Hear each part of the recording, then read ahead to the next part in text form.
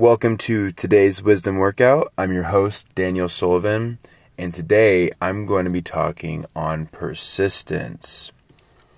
So, if you don't know a little bit about who I am and my backstory, I think the best place to start is in high school for me. Because before that point, this might sound weird, but I don't really consider myself I don't really consider being alive before then. And what I mean by that is I was just living so unconsciously and so in my programming and conditioning that I wasn't really living. I wasn't really alive. So my life really started in high school, and I remember the exact day. It was June 7th, 2012. And in terms of who I was as a person back then, I was morbidly obese. I was miserable, depressed, suicidal. Could barely had any motivation, was always late to school.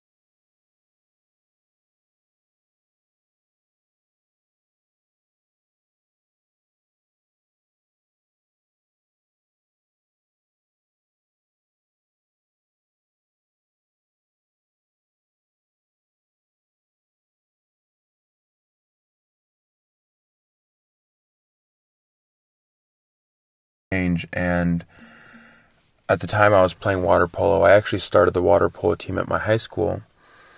And so it's really the only thing that I did that I had any sort of real attachment to.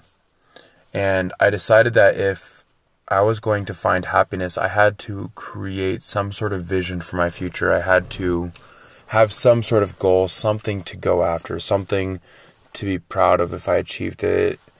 And what I decided was that I would become an Olympic water polo player.